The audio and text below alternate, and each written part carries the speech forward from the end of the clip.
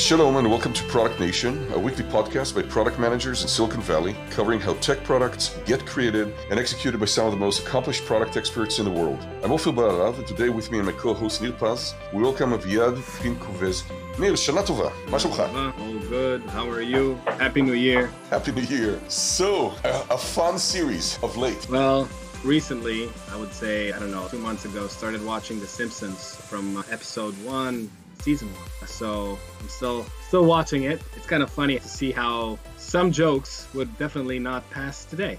Who gave us the idea about that is actually Aviad. Yeah, so we started to do that with the kids during the Corona times, but apparently, luckily, we started from the latest seasons. So maybe I'll need to change course once we get to a less politically correct every season with my kids. They might be too young for that. Aviad, so tell us about yourself. Sure. Hey guys. So my name is Aviad Pinkovezki. I'm the Chief Product Officer at Hippo Insurance. I've been with the company since January 2016 when I joined right after the seed round to lead the product and to build a product itself and the product team at the company. Prior to that, I was doing product management at LinkedIn. Before that, did my MBA here around the corner at Stanford. And in my past life, I was about 10 years in the Israel military intelligence in the 8200 organization. You can see how the dots connect perfectly to a career in insurance. It goes without saying. So how did you get started with insurance? Okay, so I was at LinkedIn until the end of 2015. And at that point, I felt that I was ready to move on to the next step in my career. I was basically looking around, talking to several interesting companies, different stages, starting from mid-stage to later stage, but nothing really got me super excited. And then I was basically introduced to our CEO, and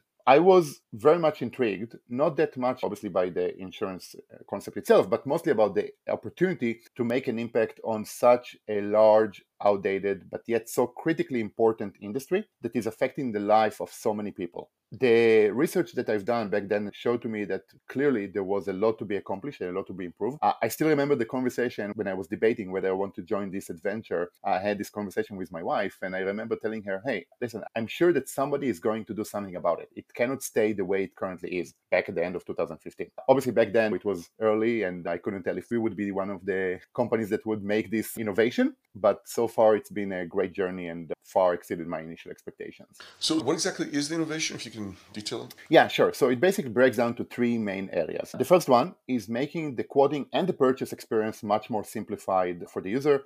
Typical experience with a traditional insurance company entail answering an average of 70 questions, including the slope your house is built on, the distance from a fire hydrant, and all this fun stuff. Keep in mind, in most cases, you are just in the process of buying the home, so you don't even remember the layout or where the bathroom is. In our case, we improved the process by integrating with multiple data sources, making it much more streamlined experience. And surprise, you can actually buy online while most traditional companies ask you to call their agents. Second, we actually innovated on the insurance product itself. Most traditional insurance companies fail to protect for stuff that people care about in the 21st century, such as your home office, your electronics, that is usually capped by $2,000, which you are likely to have more than that in your backpack. Other stuff, my favorite one of the most outdated coverages is that they offer coverage for stock and bond certificates you might have in a safe in your wall because it was a thing in the 50s. But obviously, you're paying for something that you don't really need in 2020. So that's the second area, and obviously it goes much deeper than that. And the third area, which I think is the most strategic and interesting one on that side, is that we are working to change the paradigm of insurance from just being a reactive service that helps you after something bad happened and basically make you whole again, into a proactive service that helps you to mitigate and prevent a claim from happening to begin with. Now, obviously, you cannot do it all. You cannot really prevent a hurricane or a flood or a wildfire and so on. But there are many instances of damages to your home and claims that arise as a result of that can be prevented by placing smart home devices, by having inspection, by having repairs done on time, and so on. So we tackled those 2 areas. We offer all of our customers a complimentary smart home devices kit that they install in their home, and leads to a significant discount on their policy and also helps them to better monitor their home. We also acquired a company called Shelter about a year ago that does this kind of preventative care. Obviously, before COVID, it was mostly boots on the ground. Now it's a bit more on the virtual side. But we take this approach of a triangle. You have the insurance policy that is much more comprehensive and modernized. You have the technology in the form of the smart home devices. And you have the third part, which is the services that allows you to actually fix stuff and prevent damage to begin with. The company was founded here in the Valley. The first office was in Mountain View, in Castro Street. Now we're in Palo Alto. But we also have two other offices. The biggest office that we have is actually in Austin, Texas. And we also have a smaller office, but growing in Dallas, Texas as well. We are focused on home ownership. We believe that this is the area where you can basically create the most differentiation and value to the customer and not only just compete on price or distribution. And who are your competitors, if you can just mention a few? Sure. So before we get into the competitors, it's a huge, over $100 billion industry in the US in terms of premium that are being sold. So it's a large, very fragmented industry. So there is no one winner takes all dynamic because it's a product that is regulated on the state level. So you have different carriers, including the big ones that are strong here and not here, and so on. So largely speaking, we're mostly aiming for customers that are shopping for insurance policies with the big guys. So State Farm, Farmers, Allstate, you name it. On the startup scene, obviously there are some startups that are also working in this field. It's a big industry that is more than enough for everybody. But the Lemonade is one, Swift, Keen, Branch. There are a few players that are working in this field as well. What was it like in the early days? Sure. Right now it seems like a haze. You need to start from scratch. You basically have the vision of the company, the investment funds, the deck, but there was no product. There was nothing. So first, we basically jumped on a project that I did myself, which was to understand how insurance is being quoted today. So basically for the first, I think it was about 2 months, all I did was to do a very thorough and very comprehensive market research, going through the websites of at least a dozen of insurance companies, basically running through the quoting process to understand what they're asking, what are they pre-filling, what is working, what is creating friction, what is not, understand the nuances, the disclaimer, inside out, completely understanding what is the industry standard. Then we made a bit of an unorthodox, I would say, decision to focus very heavily on design and user experience from the very early days. We had the belief that we believe has been proven to be right, by the way, that the user experience and design is going to play a big role in creating a differentiated factor for us, and also as a way to build trust, which is so important when you are entering into a regulated, financial, serious industry. And especially because from user experience and design was so low in the industry, we actually wanted to double down on this area. So we started to work with a pretty prominent design agency called Work & Co. They are based in the East Coast. They've had numerous, much larger customers than us. So definitely not a trivial decision, neither for them, by the way, to work as an early stage company with such a prominent design agency. But the results were amazing. We had access to talent on the design side that as a super early seed stage company, you can't really dream of. And we basically got the design language and the user experience to be much more mature and friendly and comprehensive than we could have done it ourselves back in the day. Going back to the day, for context, you were the first employee and the PM. Yeah, I was the first employee after the two founders, yes. Did you make this call to hire this expensive external third-party design? So that was something that was part of our vision from the very beginning. It was something that our CEO and founder actually believed in very, very deeply. And he was very passionate about the importance of the design and the user experience. And that was actually one of the reasons that I was compelled to join the journey and to start, because I realized that working with Asaf on this one will be a great opportunity to have a big canvas that we could basically create the realization of our product on it. It goes to the point that when making such a decision about working for an early stage team, you need to understand the product is indeed a top of mind for the team, and the design and the user experience is something that they are passionate about. And for me, that was actually a very strong vote of confidence that this is what the company should do. And it wasn't just words. He was willing to put the company's hard-raised money on it, which for me was a very strong signal that this is the right call. At this point, did you have anybody that is a veteran from an insurance company background or any engineer in a company? Sure. So the other co-founder, Eyal, who was the CTO of the company back then, was the main engineer. Very shortly after I joined, he brought a few additional engineers that he got to work with in his past life. So we started to have an in-house engineering team. On the insurance side, it was a bit more tricky. And on the insurance side, we relied heavily on consultant and actuarial firms at the beginning, in the early days, because listen, we didn't know how to do this job. But nevertheless, we didn't just set them free with whatever you want and just bill us at the end of the month. You have to be on top of those things as they happen, because you don't want consultants and other advisors to make decisions that are going to be critical for the company in later days. So I remember hours in conversation between me and the actuarial advisor going through exciting stuff, the curve of how much should it cost to rebuild the home based on the age, and questioning that and understanding where the assumptions are coming from and how it can be optimized and what kind of coverage should be removed. Really, the reason I'm saying it was a kind of a haze, because back in the day we were basically doing everything all the time. If it was marketing, design, product, engineering, insurance as well, compliance, whatever it took to build the basic building blocks of the company and to get us off the ground. Yeah, when I look at your background, and you came from a very large company, well, slightly smaller at the time because it was, I think, 2012, 2016, but still almost 4 years at LinkedIn, in a critical time in that company's, but they were already a large company. You couldn't really call it back then, at that point, a startup. And then you go into a startup in insurance. I'm trying to imagine the learning curve here. Can you walk us through your personal evolution and also your team evolution? Ultimately, if you can also focus on how do you build a team and when do you decide to add an additional product manager? Sure. So first of all, on a personal note, let me start by saying, and I'll be very honest with that, I didn't know if I would like it. I didn't know if I would be successful in that.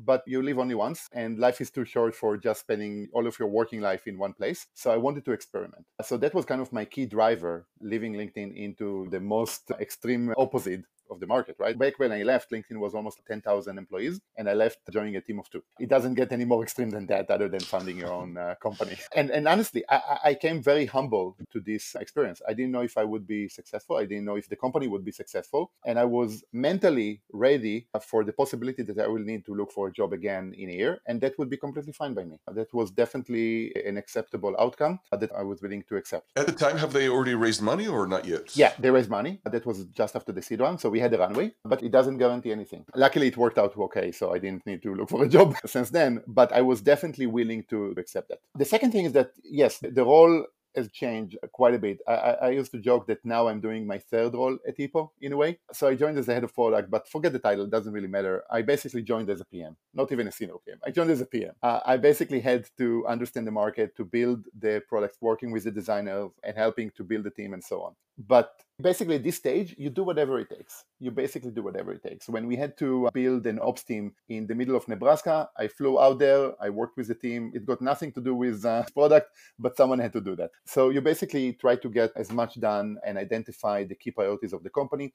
I have to say that one kind of interesting time or interesting experience I still remember is that coming from a big company, back at LinkedIn, I spent a lot of my time on planning and presenting and so on. When I came to Hippo, not immediately, but about 6 months, 9 months in, I actually wanted to start this planning process. Very quickly, there is no value whatsoever in an organization that small back then. It was very clear for us what we need to work on, what is existential for the company. You don't have the luxury at this stage of the company not to work on something that is not existential for you. So it makes the planning process almost a moot point in a way. Fast forward a bit, we started to scale. We started to get some traction. And then you need to start scaling your operation. We wanted to maintain the spirit and the culture of a small team and not to basically expand as quickly as possible, because keep in mind that when you're building a team, it comes with overhead. You create more friction, not only your burn rate increases, but it creates more friction, more politics, potentially communication, and so on. And the philosophy we had, which I think is quite unique to Hippo, at least based on what I've seen, is not to hire bottom up, but to hire top down. What does it mean? In most functions, the way we worked is that we first hired the leaders, director, VP, C-level, no matter what, but we hired the leaders first, and we hired leaders that were willing both to build the team, but also do the work themselves. And the concept was that we hired those people, they start to do the work with themselves, and then they start to hire beneath them in order to fill the ranks where it's needed. And like everything in life has pros and cons, but it allows you as a senior manager at the company to better delegate the different areas and to basically set and forget those issues. Because if you don't do that, if you hire someone who is 2 levels below you first, you start with someone who needs a lot of handholding and micromanagement, and you don't create the leverage that is so crucial in a company that is growing fast. The con of that, obviously, is that it's difficult. It's just incredibly difficult, especially in the early days, to hire strong people that are senior and are willing to get their hands dirty. But Aviad, right now you're in phase 2, right? So how many employees do you recognize as phase 2? So right now I'm actually in phase 3. Okay,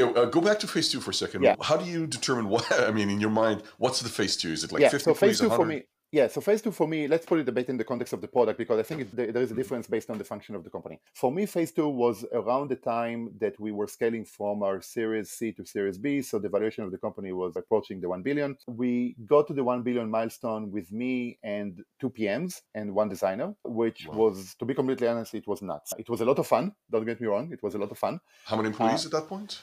I believe the company was about 200 employees at this point, maybe slightly less. But keep in mind that many of them were the support and the sales and call centers. So the engineering team was still smaller. That's surprising. I would have expected you would have said from phase one to phase two, 50 employees, there's a different flavor of a company at that point. Was that not your experience? No, and it was the design offer. First of all, the number of the 150 to 200 employees is a bit skewed because a lot of those employees are based in Austin and they are customer facing in the call center. So the engineering team was smaller than that. The engineering team was about 20, 25 at that time. So I think it's a bit more aligned with what you're saying, but some of it was by design. We actually tried to preserve the ability to be nimble and efficient for as long as we could. And I think the milestone of getting to this valuation with such a small team was the decisive factor for us that, okay, we've done it. Now we can relax a bit and scale. This is the third phase where I'm at the moment, which is about not only about doing half of as a PM and half of my time managing a team, but 95% of my time now is about scaling a team and scaling the product as a whole and not just doing the spec writing myself. Even to be completely honest, I still enjoy doing that every now and then. So you're in the third phase right now. What is the size today? How many PMs? Yeah, so we have about 7 PMs, 3 designers, and currently hiring for 2 more positions. So it's still small, but obviously it's an order of magnitude different than how it was a year and a half ago. You said it was between 3 people, 2 PMs and yourself. You took it to the edge. You then raised Series C,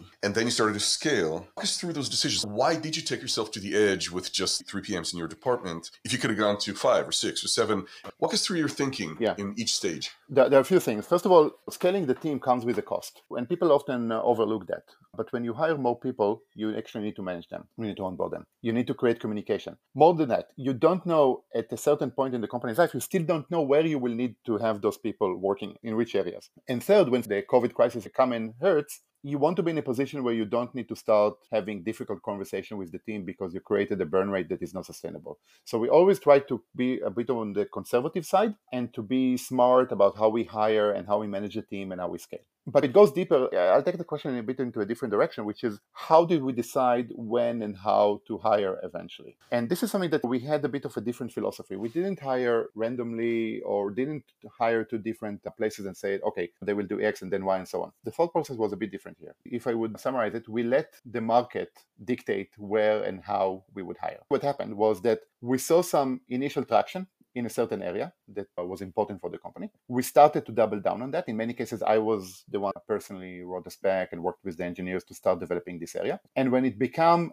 basically unmanageable, then we decided to hire for this role. So by doing that, it's painful, first of all. I'll be the first one to admit. But by doing that, you make sure that you are hiring for the right position because this is where the company and the business actually needs additional support. And second, you make sure that you hire at the right time because there is enough work to make someone busy and to have a complete autonomy and so on. And it helps in another more subtle way that it gives you the scope of work to attract top talent. And usually top talent want to have a broad scope of responsibility and understanding that they would be able to make an impact. So this is something that helps you in that sense as well, because you don't come up with a job description. We come up with a very specific set of problems that are hurting for the company. And this person needs to basically jump in and help you starting day one. And it's difficult. I'm not saying it's not, but it paid big time for us again and again and again with almost every single hire I made on my team. Aviad, can you talk real quickly about how you go about selecting individuals for your team? What do you look for in that 45-minute conversation? Sure.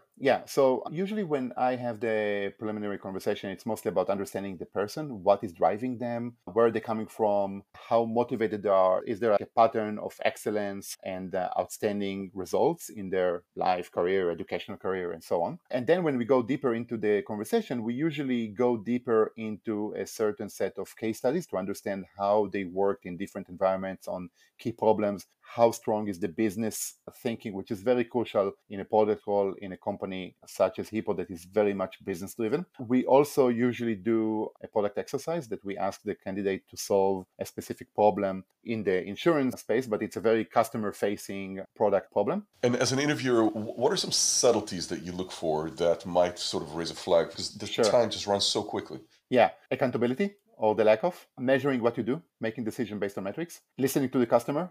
I know it's trivial, but you can't really be successful without it. And clarity of communication and verbally, obviously. That's the question. Sure.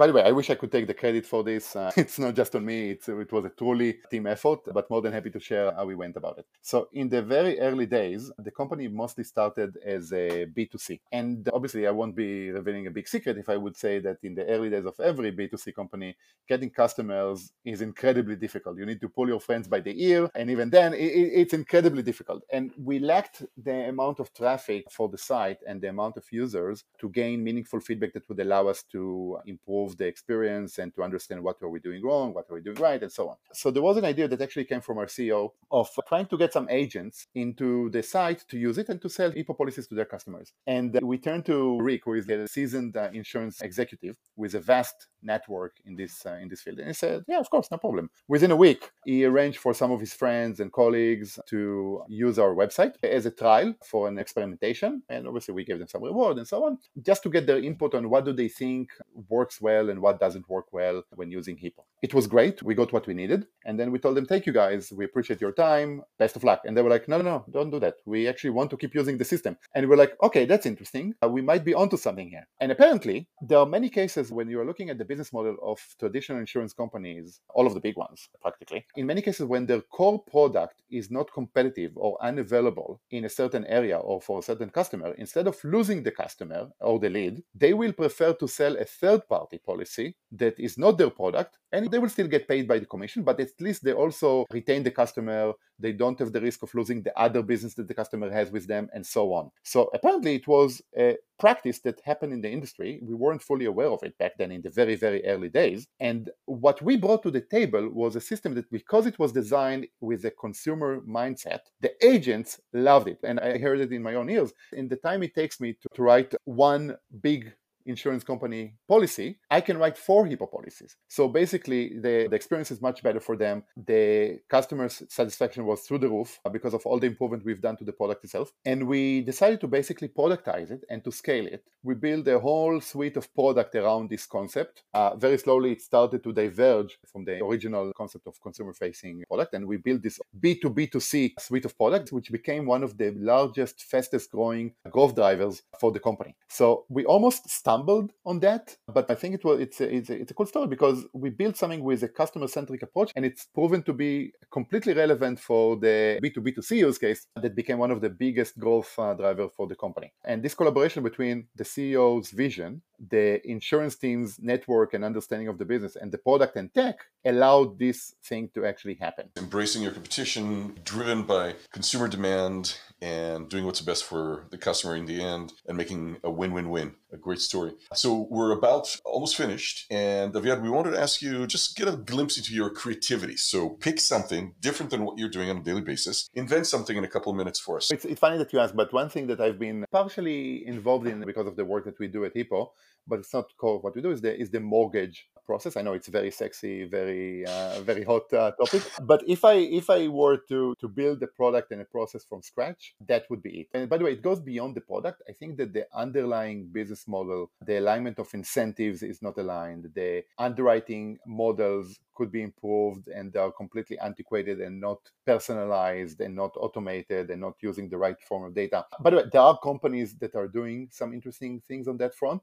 Better Mortgage is one great example. There is also Blend, who is tackling this problem from a different perspective. But when I'm looking at antiquated, but yet so critically and big and important industries, mortgage is the first one that comes to mind. And if I had a clean slate, and again, it's easier said than done, but this is definitely one area where I think there is a lot of room for innovation, both from the customer experience, the technology leverage, and also from the underlying business model and how things are done. From a customer perspective, are you thinking long-term, just being able to be pre-approved and literally without having to go through the process of applying? Is that What you think Yeah, of and by the way, something just to beyond clarify, I'm talking completely without the hat of a CPO at Hippo. It's got nothing Yeah, to do with what of we course. do. It's based on my personal curiosity. But yes, I think there is a lot of room for creating underwriting models, for example, for your eligibility, for the right price that you need to pay, that are not based on just large numbers and averages, but rather about your personal financial situation and circumstances. I think the industry is not doing that. They are basically used to put you in a kind of in a template. If you fit this mold, then fine. If you don't fit this mold, you move into the other bucket. It can be better in 2020 when you have access to so many more sophisticated data models, technology, and so on. And of course, the user experience is part of it, but I think the core opportunity for improvement here is mostly about the underlying decision-making process and how they're being made, so to speak. Does that make sense? Yeah, makes a lot of sense actually, because it is very painful, right? Before you go to buy a house, you're thinking, okay, let me get all my duckies in a row, so I'll have to do it in a particular stretch of time. So it causes you to not think about buying a house until you're really, really in that pain of needing to buy one. And it sounds from your perspective, there's other ways of justifying when, if, and how to make you an offer. And that sounds amazing. So how would you like to have people approach you, and for what? Are you hiring? Are you offering yourself to be in some advisory? What interests you, that kind of thing? Sure. So first of all, I always enjoy talking to smart people. It's always fun, and there is always an opportunity to learn new stuff and to be inspired by interesting, cool stuff that people have done. By the way, in the early days of Hippo, when we came to this design agency, I came with a slide filled with numerous companies that we looked up at, and I was like, this is what we want to be when we grow up, or something along those lines in terms of the design language. So it's always a pleasure to talk to experienced, capable people. Specifically, we are currently hiring in my team for 2 positions for senior PM / principal PM level, depends on the experience, requires some sort of either consumer-facing experience or SMB experience. Both are very critical for the future strategy of the company. So very important hires to make, in my mind, in the next few weeks. But obviously, the company is very dynamic and growing very fast. So I have no doubt that there are going to be additional opportunities that are going to open up in the next few months. So always happy to have those conversations. We had some instances where we had conversation with candidates and people, and after a few months, there was the right opening or the right circumstance in life that allowed them to basically join us. I firmly believe that it's worth waiting for the right person, and sometimes star needs to be aligned. So even if we don't have any position that is relevant right now, it's always a pleasure to talk to people, and things might line up in the future. And yes, always happy to share my experience and what we've been through at Hippo with other earlier stage companies. And if it can be any help, and if there is an opportunity for me to give back to the community, it would be my pleasure. Great. People can reach out to you through LinkedIn. Yeah, LinkedIn is fine. Email is fine. It's aviad@hippo.com. Very easy. Luckily, it's not using my last name, so very easy. Yeah, a long last name. Exactly. Excellent. Well, I really enjoyed this conversation. Thank you so much. Thank you, Neil. Shana Tova. Have a sweet, sweet, sweet year. All right. Bye, guys. Thanks for having me. Yep. Thank you. Take care. Bye-bye.